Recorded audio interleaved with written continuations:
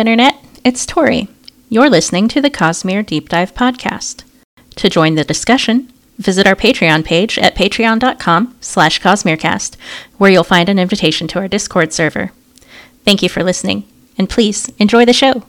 Hello, and welcome to the Cosmere Deep Dive Podcast. I'm your host, Mike. Joining me this week are Craig. Hi, guys. Dave. Hello. And Tori.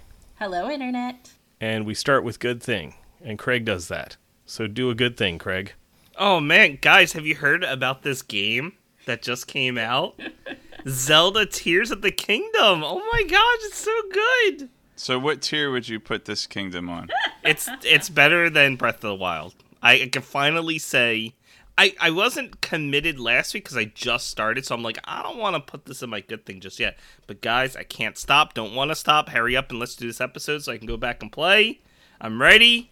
There's so much. I don't want to say too much for Dave. I'm waiting to play it so that you all can watch me on stream and not worry about spoiling. Dave is committed to getting all of the Koroks in Tears of the Kingdom as well. Thanks, Mike. But no, it's really good. There's a lot to do. Wait, no, I'm not. No, first Dave is committed to finding all the Koroks in the case of the Golden Idol first. Yes. It's just I like the variety. I like what they did with it. They basically they knew what they were doing. That it's not just a tacked on sequel. It's like full blown nuts. It might. I hate saying this, but it might legit be worth the $70. Oh, but here's the thing. So you good. don't have to spend $70 on it. There are ways around that. Go on. Well, if you have a Costco membership or you know someone with a Costco membership in the U.S., you can buy $100 worth of Nintendo eShop gift cards for $90. Secondly, if you have a Nintendo Online subscription, or if you don't, you can pay the $20 a year to get it, and you still come out a little bit ahead. But if you do, you can buy 2 game vouchers for $100 that can then be spent on 2 games, one of which can be Tears of the Kingdom. And if the other game is at least $50, which it has to be, and that's the only games that the vouchers are good for, you break even. And if it's more expensive than that, you come out ahead, even with the paying $20 for the Nintendo Online service. So you get Nintendo Online, you spend the $100 you got from Costco that you spent $90 on, so you're up to $110, but you get 2 games, full price games out of it. Yes, and if one of them is Tears of the Kingdom, that's $70, and if another one is a $60 game, you're $10 ahead, baby. And that's assuming you aren't already on the $20 online plan. If you already have it, then that's just you're just good. Okay. Well, anyway, it is really good, guys, as I think everyone but Dave knows. Mm-hmm. But we'll watch Dave play on his stream at some point, and that'll be also a good thing. That's it. Okay. So, Dave, your good thing now? Yeah. All right. So I'm starting a new series of theme good things this week.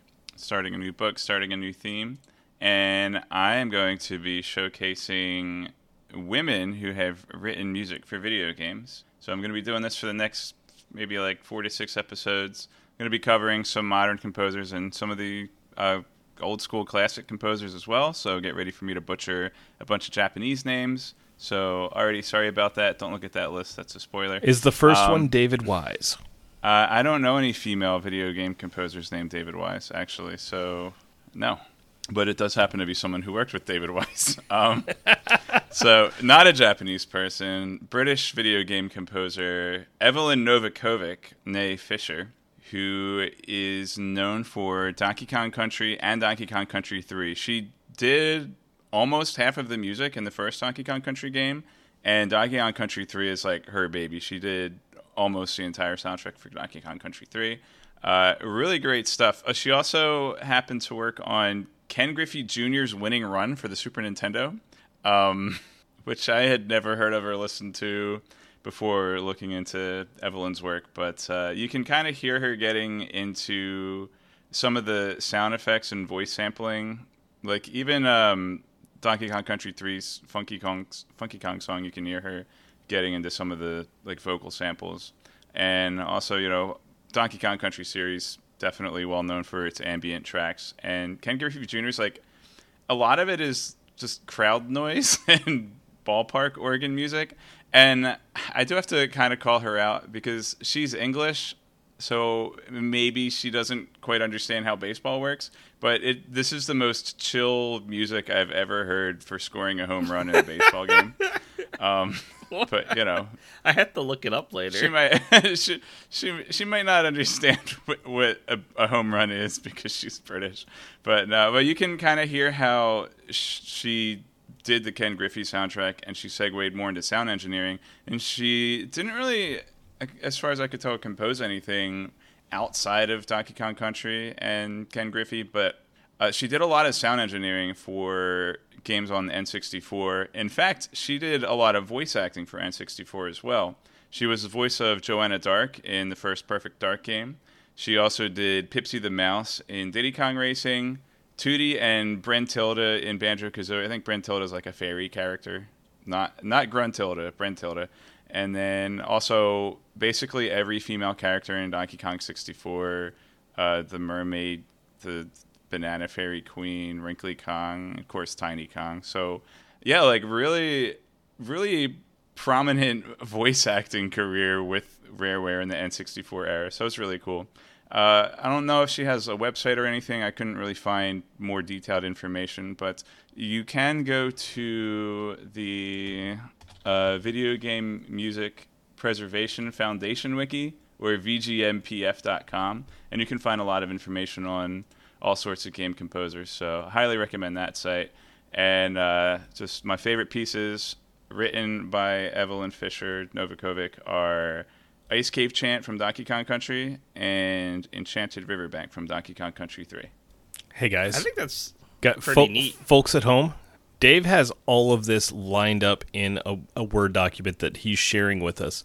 Dave put in the work this week for his good thing. Unfortunately, and will continue for the next 5 weeks. Unfortunately, all the time he put into that was not spent on this week's book, so it's a short episode this week, guys. Yeah. Bye, everyone. But I didn't. I'll get. I have a comment about that, but I'll get into it after Good Thing because it's Good Thing. I think it's neat that she did sound. So she did sound design and voice work. You don't usually have that kind of crossover. I mean, in early days of video games, days of video game voice work, they just grabbed whoever was around. Yeah, true that. But on N64, at least with Perfect Dark, there is actual dialogue and voice lines in that. A lot. I mean, not to downplay her work on Donkey Kong and Banjo-Kazooie, but that's like a lot of grunting and stuff. So, but yeah, she did have a really cool voice for Joanna Dark. But yeah. All right, I think it's my turn now. So for my good thing this week, I'm going to combine Craig's and Dave's and say that the music in Tears of the Kingdom, the scoring, is really, really good. Like, Breath of the Wild had just an excellent soundtrack. Very cool, just the ambient music and noises and stuff were all really done well. Tears of the Kingdom cranked that up to 11. It's so freaking good, you guys. The sound work in Tears of the Kingdom is incredible. So Mike, did you do your research? No idea. I think it was Link Zelda who was the composer for Tears of the Kingdom. But yeah, no, all the sound design in that game is incredible. Like, the scoring is phenomenal. When you hear the fight music kick up and you haven't actually spotted an enemy yet, it's a little scary. At least at the beginning of the game where I'm at, where most things do more damage than I have hearts.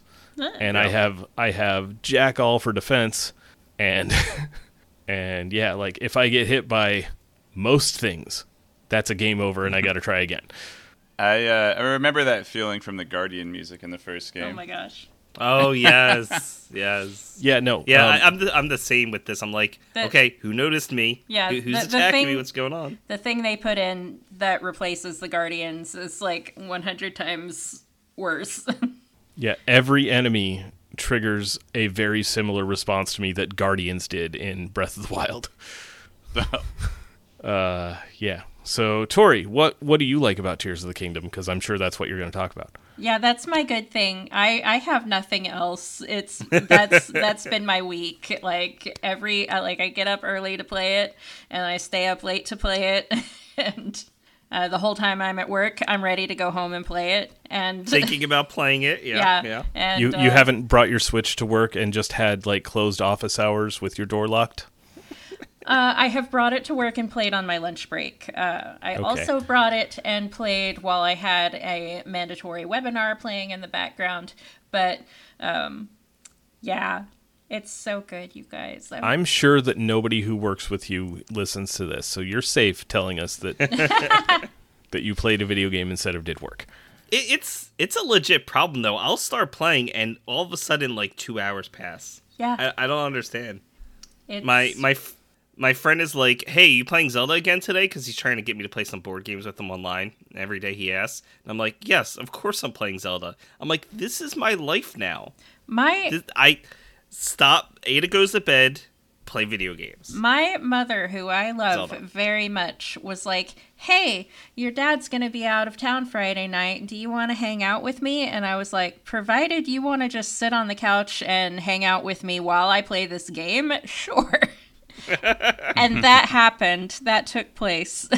I was like, okay, Mom, I'm going to solve this shrine. What should we do? And she was like, I don't know. Maybe you need a fan. And, Korok leaf. right? It's so good. I love it. I love it. That's my good thing. You can play it with family. Yeah, There yes. you go, guys. My good thing is Tori's haircut. Dave, are you fishing for compliments for your own haircut? Because you did get one, and it does look nice. It does. Oh, well, thank you. But no, I mean, I did it myself. Yeah, you did a good job. You could see it. If I had a high-def camera, you wouldn't think as much. If you looked at the back, you would definitely actually, well, I don't know. Did you want to see the back? Did you unintentionally mull it, or did you intentionally mull it? I don't know. No, it looks fine. Yep. No? Yeah? No mullet. I fixed it. Initially, it was pretty bad, but then I went with my like beard razor and I did it a little more carefully instead of using the. But yeah, I mean, for $20, I get free haircuts for the rest of my life. So Cool. Well, until the trimmers die, which is like 5 years or so. But yeah, well, I've had it for almost that long, and it still seems pretty good. I mean, I only use it like twice a year, as it is. Yeah, I have my trimmer I've been using every few months for my beard, and I just add a little bit of oil every now and then, and it's been going for, I don't know, maybe since I was married. I oil mine before and after each use. Yeah. So. I don't oil anything, so mine die after 5 years. My husband had some clippers that lasted like 15 years, but you've seen his beard. Nice. It's not like he was using them. Yeah. Nice. Sounds like me. All right, shall we chapters, Dave? That's Dave chapters. Craig, do you want a chapters, Dave? Oh, yeah, I'll chapters, Dave. How about you, Tori? Are you up for some chapters, Dave? Oh, I'm always up for chapters, Dave. All right, Dave. I think it's time for chapters, Dave. I changed my mind. I read the little teaser on the book jacket, and I decided I didn't have to read the book because the teaser on the book jacket told me everything about the book already. So question for that. Are we going to get into that this episode, or do you want to wait, Dave? I read it before opening the book, which is actually pretty impressive. Okay, how about... I read it before opening chapter prologue. We should definitely talk about it now. We should also check back in on it once we finish the book, because I'm curious to see how much you think it spoiled after you actually know how much it spoiled. I am going to get online and look up what the book jacket says, because Tori, if you find it, can you never link it to read me? the book jackets. It mentions a lot, and like even Look at us like doing the research fun on the moment of I was podcast. like, oh, we find out Wayne and Marasi are partners now, like, which is really cool. But like they just immediately tell you in the book jacket, and I was like, okay, Wax is a senator now, okay, they're gonna be fighting Troll now, like it's stuff that. And a lot of it is stuff that the series has been leading up to, but I don't know, it seemed like a lot more detail than ought to have been there, in my opinion. And I haven't obviously read any Reddit posts or anything on it, but apparently people in our Discord confirm that I'm not the only one that had a problem with it, so I honestly, I don't think I read it until I went to go read chapters this week because you mentioned it. Like, I literally don't think I read it before I read the book, or after, or during. I just read the book. I don't remember too many specific things about it that made me feel that way. So rather than try to defend my statement here, I just decided, well, hey, if I forgot it, then I'm not going to go ahead and read it and refresh my mind on all of the things that irritated me. Or like, I'm not going to re-spoil myself after I forgot the spoilers, you know. We can that's Craig's job. Review it and recap. Hey, it is funny though, since we don't pay him for that. We mostly moved to ebooks with Brandon Sanderson. I actually don't read any of like, well, not the book jackets, but any of like the stuff like on Amazon or anything where they post like the little synopsis. Like, I don't read that for any of his books. But that being said, if it's a new book and I'm curious like if I'll like it, I do still happen to read those kind of descriptions because I'm like, is this something that sounds interesting to me? But I don't want to spoil it. I just want like something about like the first chapter or something to see if it sounds like something I would read. All right, before we get into the prologue, I have two things. Number one is a complete derailment, has nothing to do with the podcast. Hey, Craig, did you read the preview chapter for Waybound? The preview chapter 1? No. Okay. No. Number two, when I first read this, flagged this prologue as probably going to be Dave's favorite chapter in all of the Cosmere so far. So I'm curious to see if my guess holds up. It was cute, he says. It was cute. I don't think I could like it better than most of my favorite Stormlight moments. No. Your favorite prologue. No. Oh, my favorite prologue? No, I called it as favorite chapter. Yeah. I don't know. I like the part where Vin and Ellen get married.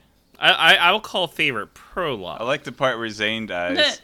That's not a prologue. See, it's not even my... I like the part where the horse gets bifurcated. Well, just pick up any Brandon book. That's fine. I gotta tell you, I've played Breath of the Wild, and killing a horse isn't as easy as Brandon makes it seem. I have watched you play Breath of the Wild as you are actively trying to murder horses. And it's very funny to me how hard that is for you. The poor horses. Oh my god. What did they do to you, Brandon? He wanted to use the horse shrine, Craig. Do you have to kill horses for that? Well, you can see the horse fairy, but you can't revive a living horse. Yeah, it's like you can't beat a dead horse, you can't revive a living horse. You go to the horse fairy, but why would you kill the horse on purpose? So that you can revive it from the horse fairy. Man, these are things I didn't even know. What did you think the horse fairy was for, Craig? So I don't know, stuff. I've met the horse fairy. Yeah, creepy costume. I don't know. So on Tears of the Kingdom, on Tears of the Kingdom, you can get more horses, and like it remembers your horses from Breath of the Wild if your save file is on the same console.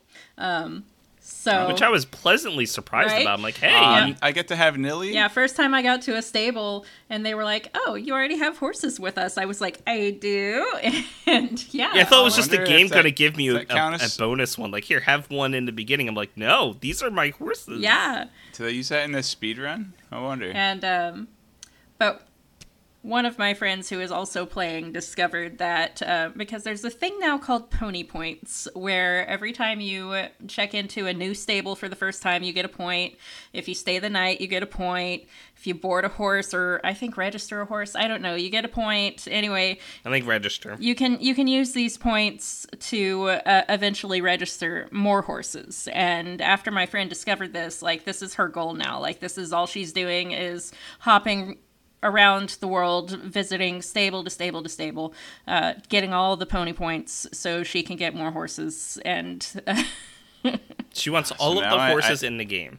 I need to revive my horse from Hero of Ages then, or from Well of Ascension. I need to revive my horse from Well of Ascension so that I can get pony points. And then I need to go to the Strath Venture Ferry to revive my Strath Venture to get points for that too, I think. Yeah. Okay, so you guys know how the 100% speed run for Breath of the Wild was like 20 hours long or some nonsense? There's so much more stuff in Tears of the Kingdom. I wonder what that will end up at, because it will definitely be a thing. I guarantee you it'll be a thing, but yeah. Let's talk about this book, shall we? Thank you for joining us for the Zelda Deep Dive podcast. Prologue was cute, but it's not even my favorite Mistborn chapter. Sorry, Mike. Okay. But It is about baby Wayne. All right, prologue. Wayne wanted to date a Condra ever since he was a kid. Uncle Gregor is a weird name. Wayne liked disguises ever since he was a kid. Ma is alive and home. Alamancer Yak in the Canyon of Death. Ma is less alive and not home. So Wayne's 11 years old in this prologue, and his mom works in the mines. And in one more year, he can drink at the bar. Yeah, according to his 9-year-old friends. Who he's going to have to buy drinks for. Yeah, because he won't be old enough to drink. Oh, that's probably why he told. So, yeah, Wayne stays up late waiting to see if his mom comes home because he's already lost his dad, I think, in the mines, and maybe Uncle Gregor. I don't remember. I just remember that Uncle Gregor is squirrel-handed, and he stays up, and then his mom comes home, and he's like, tries to pretend he's sleeping, and his mom's like, You want to make me soup while you're still awake? And he's like, oh, gee, Mom, don't tell me a story because I'm too old for that. But secretly, I hope you tell me a story.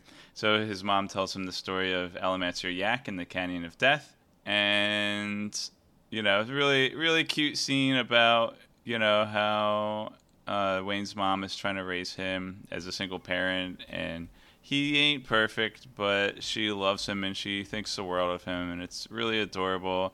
And then she doesn't come home from the mines the next day. Bloody hell. And that's Wayne. The prologue. All right, regular hell then. It's pretty funny. So when he turns 12, he'll be old enough to drink. So a little something for Dave. I believe so. I'm trying to remember what happened. We definitely got the prologue in advance. Like, we were able to read it because I remember reading through this prologue twice. I think that's all that was released early. I don't remember reading part 1, but maybe you guys remember. I didn't do any early reading for this one. Neither did I. Oh, the fun fact, this is the first hardcover Cosmere book that I've bought. Not the first hardcover Brandon Sanderson book, because I have a hardcover of Skyward and Lee Harvey Oswald's Million Lives. And that's not what it's. The Many Lives of Stephen Leeds. But this is the first hardcover book that I've bought for this podcast, ominously. All right, prologue. So Craig read the prologue early, perhaps, That's all I got. he thinks. No, I okay. did. I definitely did. Hey, guys. This is our first book that we're covering within a year of its release. Oh, no. This came out less than a year ago. Brandon is creeping up behind us like death. I never thought we would get this. I thought, oh man, we're gonna have such a backlog. We're gonna be doing this for decades. We've been doing it for almost a decade, I think. No. No, Half a decade. Half. it's been like 5 years though. Round up. Round up.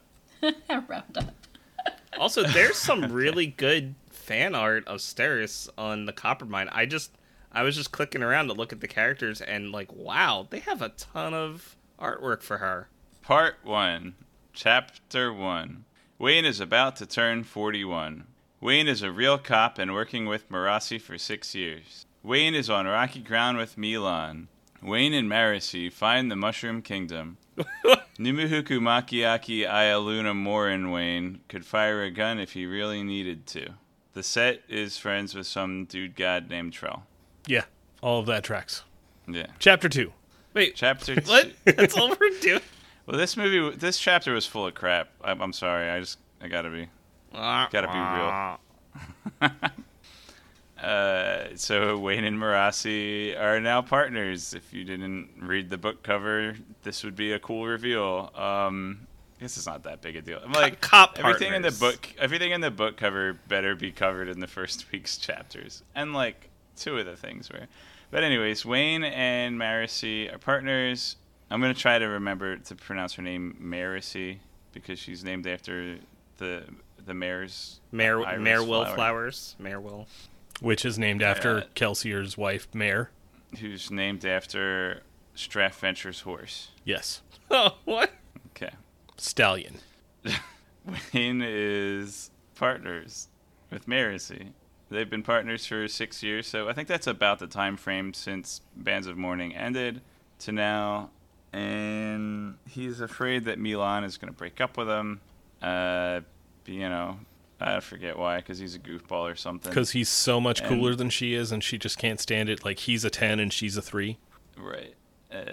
And yeah, so they're going around the sewers and they find this green pipe and they go into it and it transports them into the Mushroom Kingdom. But they get split off, and Marcy ends up landing like in the Mushroom Forest, and Wayne ends up being transported into the Shadowlands, and Marcy runs into Toad, voiced by Jordan Peele, and I was going to say, this is like the original Super Mario Brothers movie, but then you took a turn somewhere else. So yeah, they find this secret ancient, probably been around since the Ash Weather days, and some thugs are using it for a hideout, they think, but they don't find out yet. And then Marcy's like, Set's been taking orders from Trell, who I think's a god, and that's the end of chapter 1. And Marcy wants to, once they see that there are people here that they've been tracking, she wants to go back and get reinforcements. Did somebody say my name? And Wayne would like her to shoot everyone, please. And guess who gets their wish? We'll find out by the end of this week's chapter. Stay tuned. Chapter 2. Miles Edgeworth prepares for trial. Maxillium in Tyndall. Is this a French history lesson? Maelstrom works on the dock? Sounds dangerous. I like the spike in the side idiom. Someone wants civil war, but not Wax. The set is following something known as the Trell. Maelstrom, Hastings, and Erical are in trouble, but Varlin still wants to hold the votey thingy. Get Craig to pronounce Adawithwin. Adawithwin. Okay. You shouldn't have said it. The jerks passed the jerk bill. Wait, is it like... Okay, so no, they're jerks. This is our reintroduction to Wax, who is now a career politician. There's a big vote up at the Senate that he's trying to argue either delay the vote or get people to vote against. His primary goal here is delaying the vote, and he has several pieces of evidence that are very important that he forgets to pack one of them, so Steris brought 8 copies. How did I not notice her name was like Ada Waithwin when I read this the first time? The audiobook pronounces it Adawethwin. Adawethwin, okay, that makes sense. Well, no, I'm emphasizing. Put the emphasis on the doll. And the thing that Wax is trying to prevent from happening is they're trying to vote up basically a king of the basin. But it's only the people voting on it are only from Ellendale, like just the city. The king. Yeah, I want to be the king. Like, Well, they got the outer cities. also they're just gonna like make the governor the king of everything, and Yes. Whom none of the outer cities had even the opportunity to vote for or against. correct. Yeah. And they're just going to sort of like declare, yeah, this is the king now, and they don't even have a lady in a pond to throw a sword at him first. Like, what even is this practice? Do they not understand modern politics at all? Help! I'm being repressed. It's not modern. That's the point. It's not modern. But, I mean, it's French history, right? So you've got the council, and it's made up of, I guess they don't have a clergy, so it's made up of the nobles and the working class. So you've got, like... No, there's 3 groups. Merchants. There's a third group? Merchants. Merchants. Yes. A merchant group? Ellen set this up and back in nobles. your favorite book, The Well of Ascension. I didn't realize they were continuing from that. It sounds kind of French history. He wrote the book, man. But without the... And, I mean, I guess it's not just French history, but European history. I He think. set this all up, and then he made himself dictator General. after he became a Mistborn. But he needed them to vote for him as dictator, and the vote didn't pass because his friend's a sissy. But so they want to give the outer city, quote, representation. They just want to vote for the outer city's representatives and not let them have a say in who represents them. But yeah, so the Ellendale government barely passes this law, and their argument is, well, we need to appear strong because the Malwex or Malwex? Malwish, yeah. I got it confused with a thing from Hollow Knight. The Malwish are they're gonna start a war with us, so we have to look strong. And the Malwish have representatives at this. They have an ambassador at this meeting. They have an ambassador at this meeting, and the guy's like, Okay. I'm not saying whether or not we're gonna start a war. So let me explain why the Elendel people are being stupid. First off, the Malwish have a massive technological advantage. Thank you. They have airships. They have airships, which grenades are a huge technological advantage.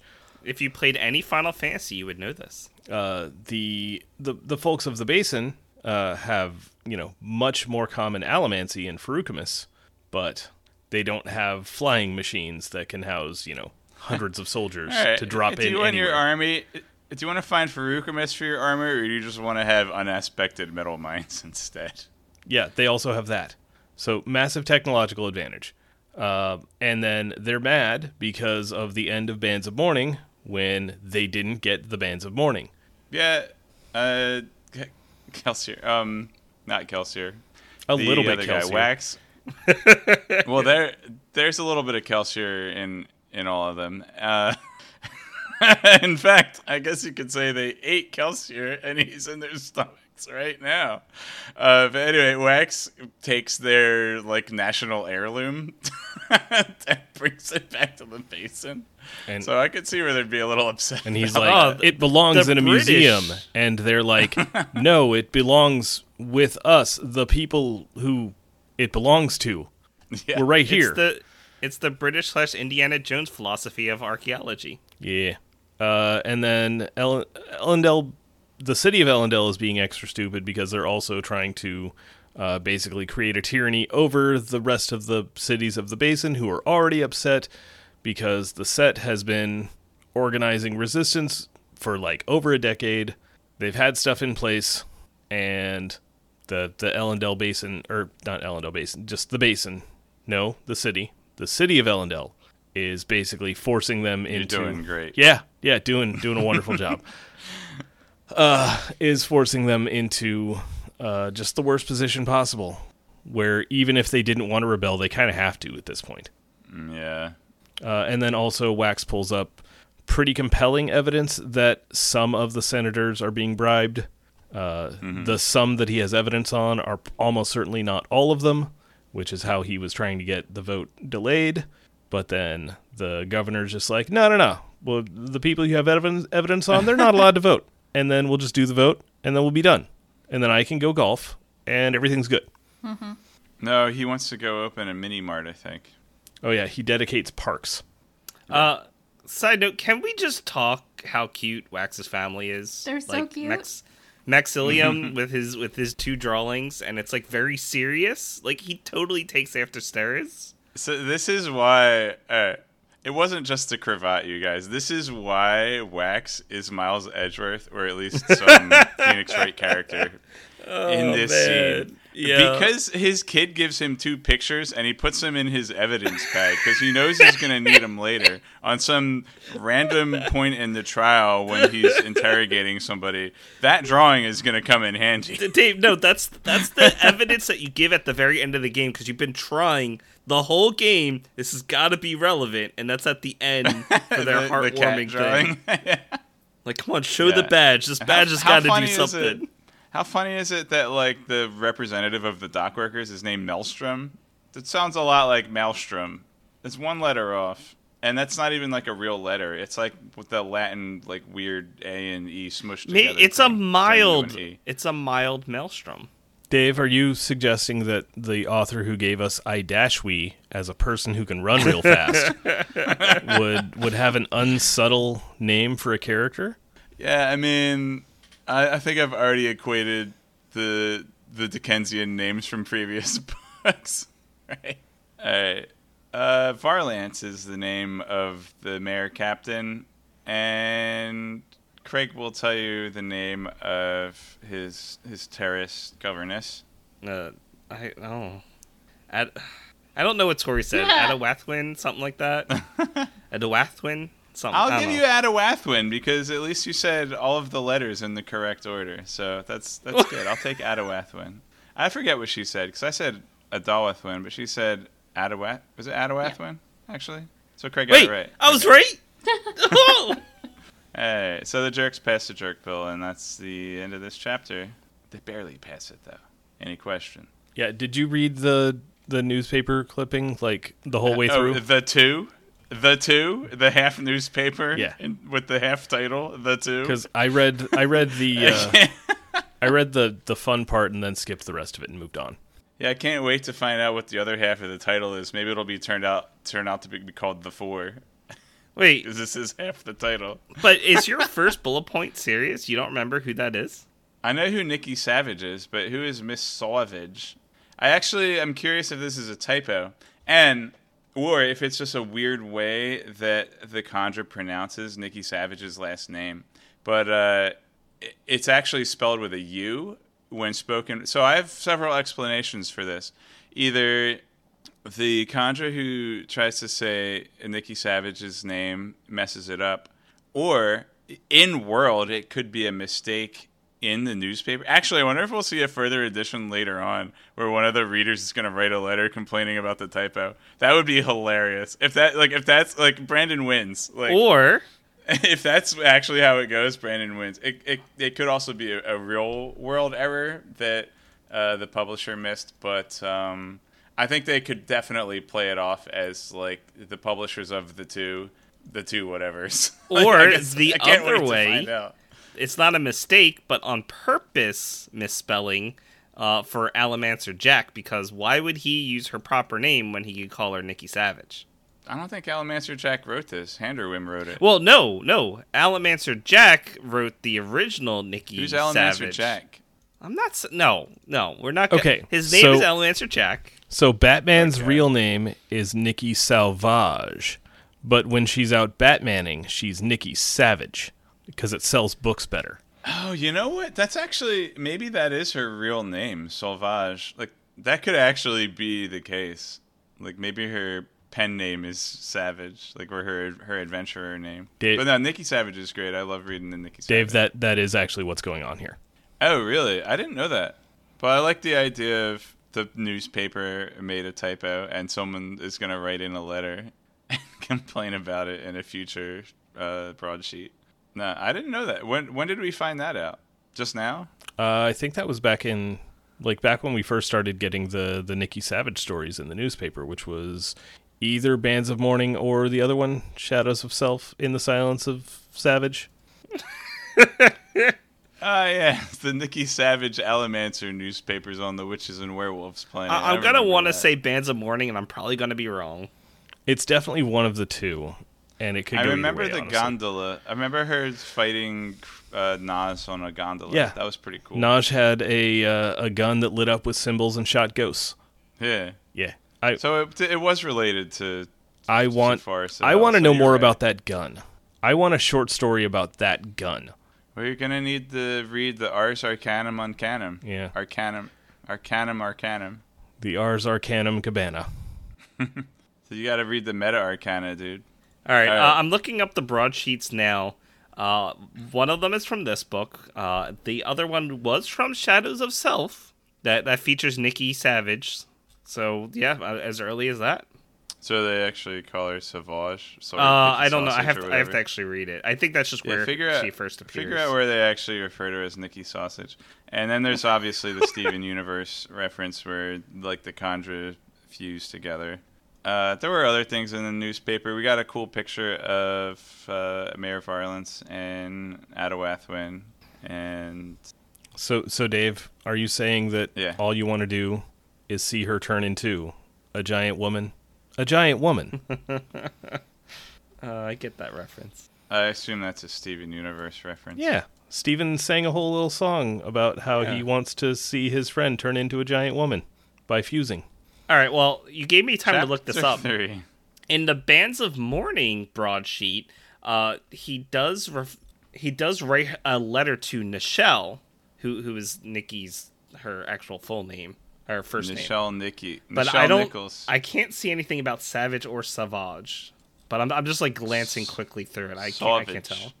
But you can at least see that her They first are name's French. wrong. So I would love to see a letter to the editor from Handerwim complaining about them renaming, like retitling his work as like, no, this is Nichelle Sauvage, you heathens. How dare you change that without my say-so? I will sue you for libel, because spoken word is, what's the other one? Print is libel. Pop-Tarts. Spoken Slander. Slander. There we go. Yeah. I don't think that's quite the distinction. I think that libel, by definition, is... No, I think they're both false by definition. Dave? Forget it. Dave? I know you watch Legal Eagle on the reg. No. J.K. Simmons in Spider-Man 1 told us Yeah. the difference between libel and slander. That's the Sam Raimi Yeah. Spider-Man. That is Just Kidding Simmons. Man. That cave guy is a caveman. Caveman Simmons. I'm trying to make a joke. And if I made it, it's bad. So don't even listen. Portal 2. Anyway, Chapter 3. No, I think that... Actually, now I'm thinking about it. I think that slander doesn't necessarily have to be a lie. And I'm actually vaguely remember Legal Eagle giving the definition of slander and libel. Nah, forget it. My field is mathematics and grammar. Don't listen to me on matters of law. So Listen to J.K. Simmons on matters. my field is A and B is grammar. And I used the wrong verb there, but don't worry about it. Don't you worry about math and field grammar. is math and grammar. Let me worry about blank. Right. All right, Chapter 3. More sewer adventures. Marcy thinks Alec is hot, especially his naked face. Marcy was right. Take that, Lassiter. They get caught and Wayne brings the pain. I almost forgot that this was Psych until Officer Reddit is mentioned. And I'm like, oh yeah, that was Lassiter, right? Yeah, this is still 100% Psych. So now this is like where Wayne actually starts working, or sorry, Sean starts working directly with Jules or something. Something like that. So yeah, Dave, you are still missing a little bit of context for why Alec is the best and we all love him and he is to be protected at all costs. But you'll get there. Okay. Guys, back me up on this. Alec, the best to be Yeah. protected at all costs? Yes, he's a sweetie. The most precious? He's so sweet. So he's the Relavag then. Craig, He's you're Relavag. you're being awfully silent when I'm asking for backup on how much we love Got Alec. Tori's back up. I mean, he's good. I'm not anti-Alec. Alec is our perfect angel and he must be protected. I mean, I wouldn't go that far, but you know. Did he learn how to grow a beard yet?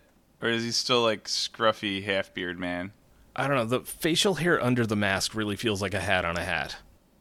A hat that you wear on the front of your head instead of the top of your head. I mean, basically, like, okay, yeah, no, just like any sort of either you're clean shaven or you're completely unkempt under there. Anything in between that is just you're doing a thing for nobody because you have a mask. Well, maybe it's itchy, and he just hasn't gotten around. Then you go to... clean shaven.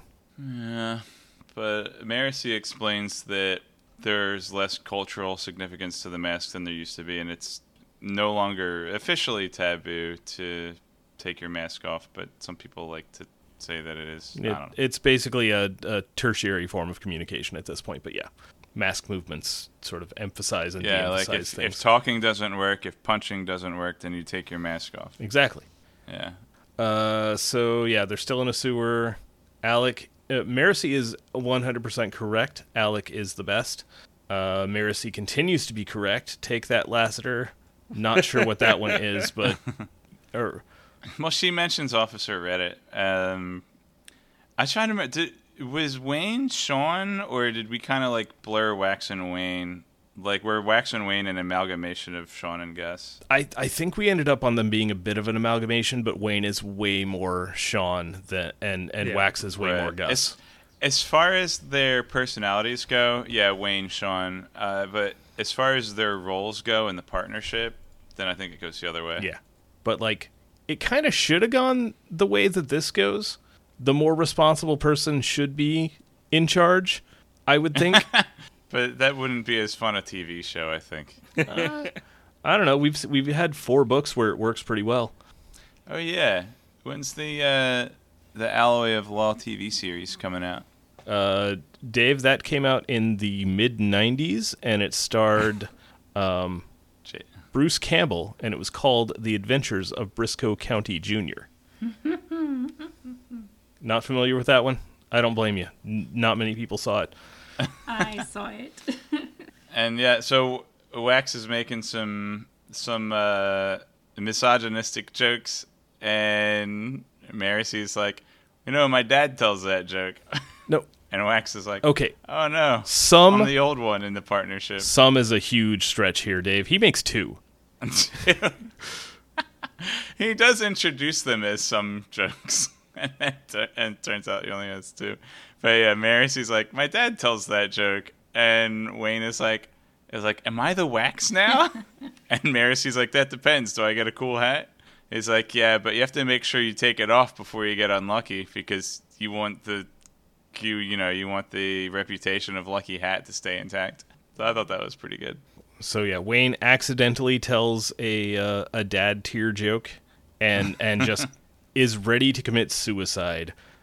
This is why Milan is going to break up with him. He's just getting too old for her. No.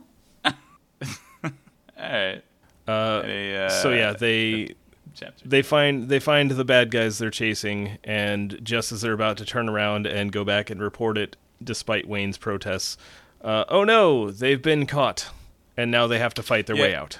Yeah, they're trying to sneak by while the guy is urinating, and I played Metal Gear Solid 2, and I know what you're supposed to do in this situation, but I don't blame them for not doing it. Is it hide under a box? No, you point your silenced pistol at... Or first you tap them... You walk up behind them, you tap them on the shoulder, you point your silenced pistol at them.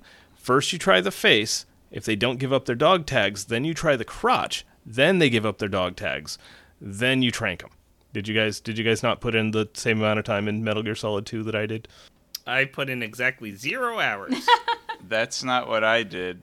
Well, you got to collect the dog tags. Remember the part where the guy, where you're on the catwalk, or you're on the side of the roof, and the one guy is like taking a pee off the side, and you're walking you have a very inconvenient path considering the situation. That's never mind.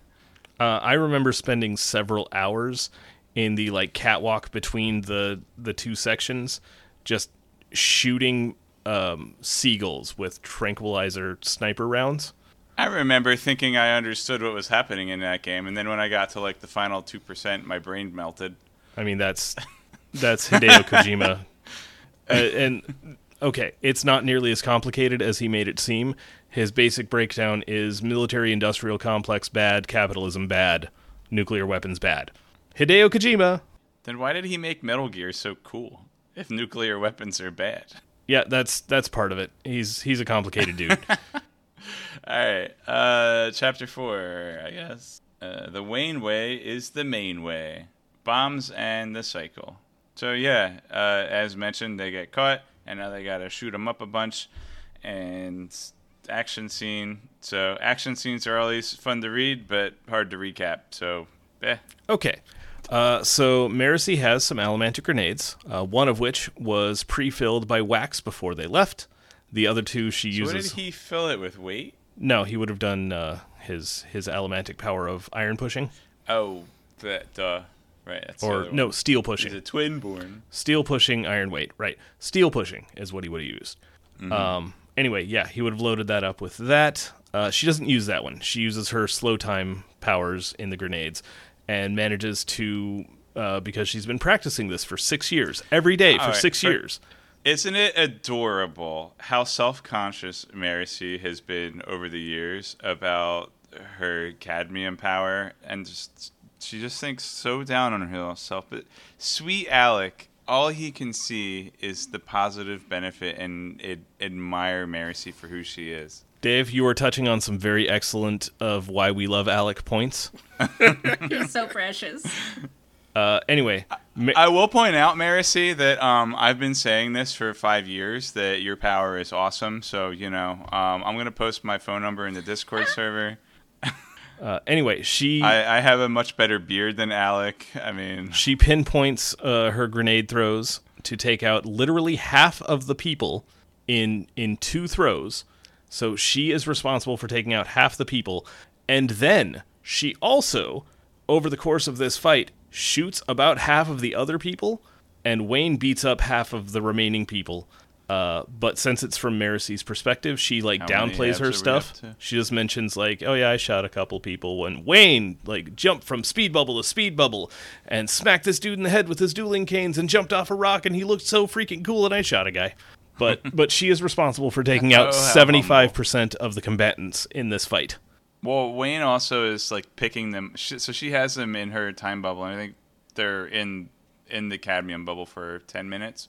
And Wayne is like, "Oh, I can use my Bendeloy to counteract and pick them off one at a time." That's after the main fight is done. That's just clearing things out. That's because Maricy is running off to chase the Cycle, which is a rank within the set. It's the same rank that Miles' 100 Lives yep. was. Yeah. And then I guess Suit is as the rank that the Cycles report to, and I assume Mr. Suit was a Suit. I don't know. Yeah. Is this a retcon of Mr. Suit's name? And it was a rank. It's like calling someone Mr. General or Mr. Corporal or Mr. Ensign. No retcon at all. His name was never Suit. He was whatever his first name was, Ladrian. We know that. We knew that by the end of Alloy of Law. I couldn't remember, actually. If we just called him Uncle Edwarn... Suit for the whole thing because it was easier. I called him, all right, Uncle Suit. I couldn't remember if Edwarn Ladrian was Mr. Suit or Uncle Suit. That was Edwarn's boss. He's both, but no, his real name was, thank you for the first name, Edwarn Ladrian, the whole time, which we find out at the end of Alloy of Law when Wax figures it out, and then we get to see a little confrontation on screen. Okay. Yeah, that sounds kind of familiar. What happened to him at the end of Bands of Morning? He jumped out of an airplane or something? He was killed. He was arrested, put in prison. Hang on. Hold on. Killed doesn't mean what you think it means in Cosmere terms. That's true. All right, Dave. He was arrested, put in prison, visited by an explodey Trell person. Angels, the Blood Angels came and killed him. And then they made probably him a slave. killed. Well, they maybe turned him into a cognitive shadow to do their bidding. We were mostly sure he was dead at the end of Bands of Morning, but it wasn't 100% confirmed because we were also told that Marsh was dead and Yasna was dead. And based on the last episode I just put out, Raoden was dead, according to Dave. I don't even remember them trying to pass off Yasna as dead. It was so blatant that she was alive. Shallan thought she was dead. Okay, but Shallan also thought that Capsol was in love with her. Come on. Capsol was in love with her. He was. He was also in love with trying to murder Yasna. It was a love triangle, a classic love triangle. Yeah, I will say, just Dave. Like Shakespeare. All right, guys, Just hold like on. Craig's going to say Dave. Go ahead, Craig. All right, Dave. Keep in mind that Brandon does have a habit of increasing the power level of our villains, and Suit has served his purpose. So either you power him up or you get rid of him. That's usually what happens. Right, but I recall the Angels, Trell's Angels. Oh, we made that joke, I'm sure, already. Absolutely, we did. Okay. I'm sure. Didn't Charles Angels say to Mr. Suit, "Oh, you will serve our master in death better than in life"? Or did that just mean you're a liability, so we're gonna kill you? Or did that mean you're gonna be a cognitive shadow and be more probably the first one, adversary. Potentially the second one, and I don't remember the exact wording. And yeah, that's kind of where we are right now. Is probably dead. Okay. You don't really just make a cognitive shadow of someone, though. I mean, unless you're Endowment. Tell that to Endowment. Unless you're Endowment, who can, because that's her thing. But in general... That stillborn baby sure embodies all of the principles that I hold dear. I'm going to cognitive shadow it. In general, it's very difficult because you have to, number one, be filled with investiture, and number two, there has to be people who actually think of you in some way, in order to have that cognitive presence that you could stick around just for a little bit longer. At least until you get stuck with some shard's power, like Kelsier. Well, I mean, Wax was pretty obsessed with Uncle Ladrian. Yeah, but that's one person. You need a group of Wax people. is highly invested. Like Wax had the bands of... I mean, Ladrian was well- also pretty highly invested. He had multiple hemalurgic spikes. I guess we'll have to find out. Anyways, he's a cognitive shadow and some bombs. So this action scene was pretty cool. But yeah, I kind of missed the Marisi, we'll say, being humble in the narrative. That's actually a pretty cool point that I missed. But yeah, so I hear Alec is pretty great. Alec And is that's the end of so this week's great, Dave. chapter. Yep. I'm just going to call him Ravelag. I wish I knew what you were referencing. I really do. You'll figure it out. I don't think I will. Ravelag. Do I have to spell it out for you? You might. All right, maybe next week. Anybody? Are you trying to Anything else? say Gavilar backwards because you got your V and your L switched? Well, I said it right 10 minutes ago, but you missed it. Edit in the part where I said it right. Okay. Thank you. I didn't do that. Any And we're cutting back in 3, 2, 1. Can I go home now? Actually, yeah. No. Except Hold on, no. I have questions. So, Dave, are you? What do you think? We're back in Mistborn land. How you feeling? You excited? It's fun. I love Stormlight, but I love Scadrial for different reasons. You get I'm really excited. You get a Stormlight And break. we have been on Roshar for like 30 years, so like, we're due. Unlike the Heralds, we're not stuck on Roshar. But boy, were we there a long time. You mean Odium Yeah, also him. for now. Yeah, Brandon got to take breaks with, let's see, the Skyward books, the last Alcatraz book. What else did he write? He wrote a lot of short fiction things, like a Magic the Gathering thing, and did he finish video game thing? the video game thing? Did he finish the Stephen Leeds thing during this time? I think he did. Yeah, Brandon had a lot of breaks from Roshar, but we didn't. Nope. I mean, nothing stopped me from reading Alcatraz or Starsight, but nah. No. You're saving the Skyward series for our podcast when we don't have anything else to do while waiting for Brandon. Thanks, Dave. I guess that's fair because Skyward series was almost Cosmere. It was almost Cosmere, and he's like, "Nah, we're gonna talk about Earth and not pull it in." I'm But- pretty sure we're doing Steelheart. If we're doing chronological non-Cosmere, then I think we're doing Steelheart before we do Skyward. I don't want to read that again, though. I don't either. No one wants that, Craig. Well, then we'll just have to read White Sands instead. I don't want that either. Hi, Ada. Ada's So got her did Craig have a stuffies. question for me? I was about to go home, and then No, Craig that stopped was me. the question, but the second question I have is, are these a lot of stuffed animals? That is a lot of stuffed animals. That is many She's stuffed bringing animals. They her are army to fabulous, bed. though. First question. Guys, They like Ameda. guys at home, you got to start joining us for the live recordings. Ada is so freaking adorable, and she's got her weight in stuffed animals, just like in her arms, hugged as tight as possible. She cannot let go, or else everything collapses and falls apart. So she's the Atlas of stuffed Yes. animals. Yeah. All right. Good night, everybody. Oh, hold on. Predictions. Dave, what do you think is going to happen in this book? I think that the set is going to talk more about Trell. I think that Alec is going to be cute. I think that Wax is going to have to talk to Harmony a little bit. All right, Dave, let's nail it down a little more. Oh, so I do remember. So there was one like kind of particular point in the book jacket, and maybe we should cut into like we should do the spoiler segue and then I'll mention it because I highly recommend not reading the book jacket. But there is something that I do want to say that does seem kind of like a spoiler that I won't say as part of my prediction because we're not in spoiler section. All right, Dave is not gone. We're going to play the thing here. Hey everybody, Dave here. This is the end of the spoiler-free portion of the episode. From here on, there will be spoilers for our current book, and any other Cosmere material that might have been published by the time of this recording. Meaning the episode itself, not this recording, the episode. Remember, folks, here at Cosmere Deep Dive Podcast Productions, We consider everything part of the Cosmere, so there might also be spoilers from other source materials. But we do promise not to talk about stuff from the future. Thanks for listening. Dave out. And now we're in spoiler time, and Dave will leave here in a minute. So go, Dave. So apparently, Emerisi is going to have an encounter with somebody from not Roshar that's going to like help her out and train her or something. Was that in the jacket? Not Roshar, from not Scadrial. Yeah, Craig, it's on the jacket.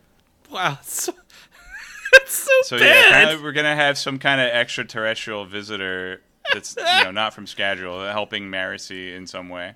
I mean, it's not that far into the book, to be fair. But wow, like, let people read it for themselves, whoever wrote that synopsis. Yeah. All right. Before we get rid of Dave, I do want to confirm one of his theories. Alec indeed will be extremely cute. He was so cute. All right, but yeah, those are my predictions. Just Okay, real quick. Stuff that happened. Real quick. Who lives? Who dies? Tori wants to know. Steris dies. I don't want her to die, but she'll die. Okay, Dave says Steris Why dies. would you kill Steris, Dave? Oh, come on. I'm not killing her. Brandon's killing her. She's not the a horse, mayor's gonna Dave. Die. Varlance is gonna die, but Adawithwin's gonna live and like continue to be a thorn. I'm sorry, a spike in Wax's side. True. All right, that's all for Dave. Okay, bye, Dave. All right. Bye, Dave. Good. Thank you, Dave. Dave's gone. Don't Dave is play the actually thing. gone. We're not playing the thing. We already played the thing.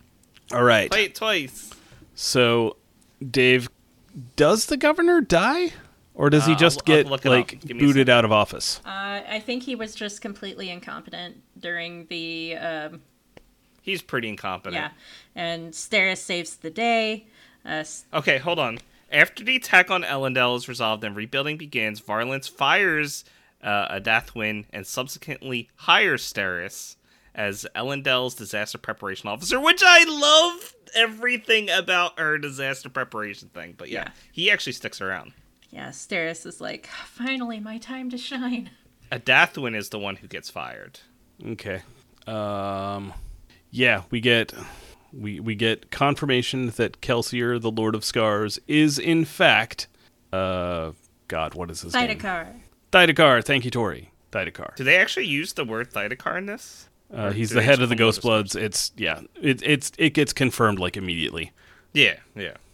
We also I did not read the chapters this week, so I we don't actually also know what's get a reintroduction of K-Ice and her brother, what's his face, I don't and her remember code name his is name. the best. Yep. That's later though. We're not there yet. Yeah, I know.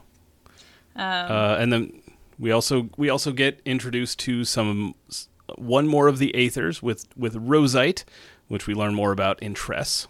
But that So I'm wasn't trying to this find week. the Ghost Bloods chapter. All right, Tori, but you've I been trying to say something for a couple of minutes, so Nope. go. Nope. Okay. No. All right, Craig, Well, you want to start talking, and then I'll interrupt you, and then I'll eventually let you go? What? That wasn't that bad. I think we should do that, yeah. There was one thing that I did want to discuss. I don't know exactly how early it was when I read this book the first time, but I was picking up pretty early on that Wayne was going to die. Like, it felt like there was going to be a lot of character growth with an end cap, especially with him getting the prologue. I'm like, something's up. I was preparing myself for the Wayne death. So I mean, as always with the Mistborn era 2, it is it's an ensemble cast, but this is Wayne's book. yeah. And that is made clear right at the start with him getting the prologue, him getting the flashbacks. This is a Wayne book. So, do they... So, Wax gets most of the books, but we don't really... He wasn't really switching. Like, Marasi doesn't really get a book. She's a little bit... Has a bigger part in this book. I kind of feel like the first book is the Marasi book. I feel like Marasi has been like the third biggest character consistently. Like, it's Wax and it's Wayne, and then it's Marasi or Marasi. Good Yes. God, I'm mispronouncing my own chosen pronunciation. It's Wax, and then it's Wayne, and then it's Marasi, and then it's a bunch of other people, including Steris, and Milan, and Tensoon sometimes, and Constable Reddy, and, just all the bit players. which I would love Steris to have been a bigger part of that, but she does kind of get kidnapped for all of book 1. Okay. Kay Ice. So Marasi goes to the Ghostblood hideout in chapter 39, and there is 74. So halfway. Really, I thought it was earlier. No, everything's pretty well in swing at that point. Like, So that's the Ghostblood safe house. I believe they try to make contact with her a couple of times before that, but then when everything is actually in motion, then she goes ahead and goes to the Ghostblood hideout. Okay, Because there wasn't anywhere else to go. Moonlight pops up in chapter 8, although I don't think Marasi works with her until chapter 20. Yeah, that tracks. Is where she... So chapter 20 is... So, man, the synopsis really, like... It's like the whole first part of the book, essentially, skips through.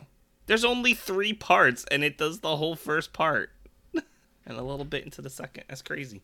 I mean, there's a lot of off-worlders, just sort of in general in this book. I think one of our listeners put it best, where this is like the book... where is that? Golden Devil says this is the first true Cosmere novel where it's not just minor crossovers and in the background. Like, we're getting, like, full Cosmere, like, all on board here. I mean, I would also say that's at least a little bit the case with Rhythm of War, but yeah, it's more so in this one, yeah.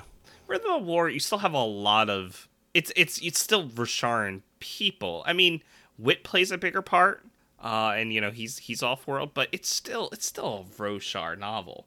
This is, hey, here's Ghostbloods, and let's introduce all of these, you know, non-Scadrian people, and it's just... This is the crossover, because we have Autonomy, who's trying to attack, and it's just, yeah. Well, no, it's not Autonomy, it is Trell. It is Trell, but that's because Autonomy is setting up an avatar on Scadrial, as she does. Yeah. We get multiple people from Elantris, not the city, the planet, we get multiple people from Cell. Right. We get a Shodel from Yolen, which is not Yeoman or Yoden or Yeeden. Brandon, come on, man. Yeah, and then we get a whole dang cognitive shadow with a spike through his eye and scars on his arms. Ladies and gentlemen, Kelsier in person. Yep. Who has the full cognitive shadow self? Who has the door in a jar? Oh, the door's ajar. Yep. Great pun. Wonderful pun, Brandon. Well done. Dave will enjoy it when he finally reads it. If he doesn't, I'll point it out to him. Yeah, what else do we have to say about this, the day of my daughter's wedding? Steris does not die. No, she Thankfully, Dave's wrong. So I got the sense from the end of this book that Era 3 is going to be way sooner than we had originally guessed. If we are mimicking our technology progress, this is like early to mid industrial revolution. By the end of this book, we have cars. I think radio, they're starting to figure that out. I mean, we have the broadsheets and everything. And if we know Era 3 is going to be like 1980s-ish. I mean, it's fair to call this one about 1880, and then it's fair to call Era 3, from what we've heard, around 1980. I don't think it's going to be a full century in universe. I think it's going to be closer to maybe a couple of decades, if that. I think we're going to have a lot of main characters from Era 2 still alive and in positions of power. Like, at the end of the book, Marasi was going to run for governor, right?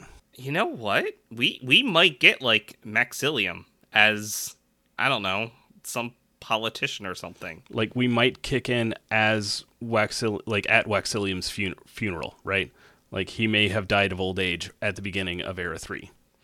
My guess is going to be at least a couple generations. That I think there's going to be a time gap. We want to make the younger characters, like, much older, like grandparents or great-grandparents. Like, they're around, like you said. I don't know, but man. This is the new generation. I think things might be speeding up too fast to afford that kind of time. Because Trell is not, like, Autonomy and Trell and all of that, they are not shy about boosting their own side's technology. And Kelsier is arguing for Sazed to do the same for his people. So I have a theory. I think Era 3 is going to be more about Discord. Yes, obviously. Mm-hmm. And I think there's going to be a massive technology push on Scadrial that is going to be fueled by Kelsier. Yeah, he wants to catch up. And they're going to hit Space Age way faster than they otherwise would have because they have to. And I also think that Six of the Dusk, I think those might have been Trellish people from whatever planet. Did you say Trellish? Whatever planet Trell is operating out of. You don't think they're Scadrians? Not anymore. I don't know. I still think I'm on Team Scadrial. I think Kelsey's going to make sure the Scadrians work out okay. Okay, but what's their MO? What is the basic process by which the Sky people function? It's they're not allowed to trade with people until they reach a certain level of technology, almost as though they need those people to be autonomous in some way. Why? I don't know. And then are we allowed to bend the rules a bit to force that to happen? Absolutely we can. That seems kind of Trelly to me, doesn't it to you? I mean, autonomy's thing has been autonomy for me, not for thee. Yeah, but it also makes sense that there would be, the rule in place of the letter of it is we don't. Yeah. We don't mess with primitive cultures, but then we actually do. You can if you can not actually do the prohibited thing, but do something that functions exactly the same way. Yeah, you can do that. It reminds me of in Life, I think it was Life, the Universe, and Everything, where they drop the prototype ship on the planet, like, oh, and now we know how to build a ship, so we can leave and go conquer the whole entire universe. For those of you who've read Douglas Adams. Which, if you haven't, you should. He's quite good. But yeah, I feel like Six of the Dusk is a very good thing to reread after this book. Like, I think there's a lot more going on there that this book gives context for, and highly recommend that because... Oh, and I would like to thank Allison for getting me on Wordless to talk about Six of the Dusk after we did this book, or after this book came out originally, which allowed me to do that reread, which then allowed me to figure out extra connections. And she's here in the chat right now, but she might be asleep because she listens to us live to go to bed, apparently, or take naps. Hey, whatever works. We do I think have I'm out of very stuff. soothing voices. Tori, you got anything? No. Craig, you got anything else? I have to go play Zelda. Cool. All right, but like we say at the end of every episode, go play Tears of the Kingdom. Bye. Good night, Internet. Bye. This has been the Cosmere Deep Dive Podcast. Follow us on Twitter at CosmereCast or like us on Facebook. Thanks for listening.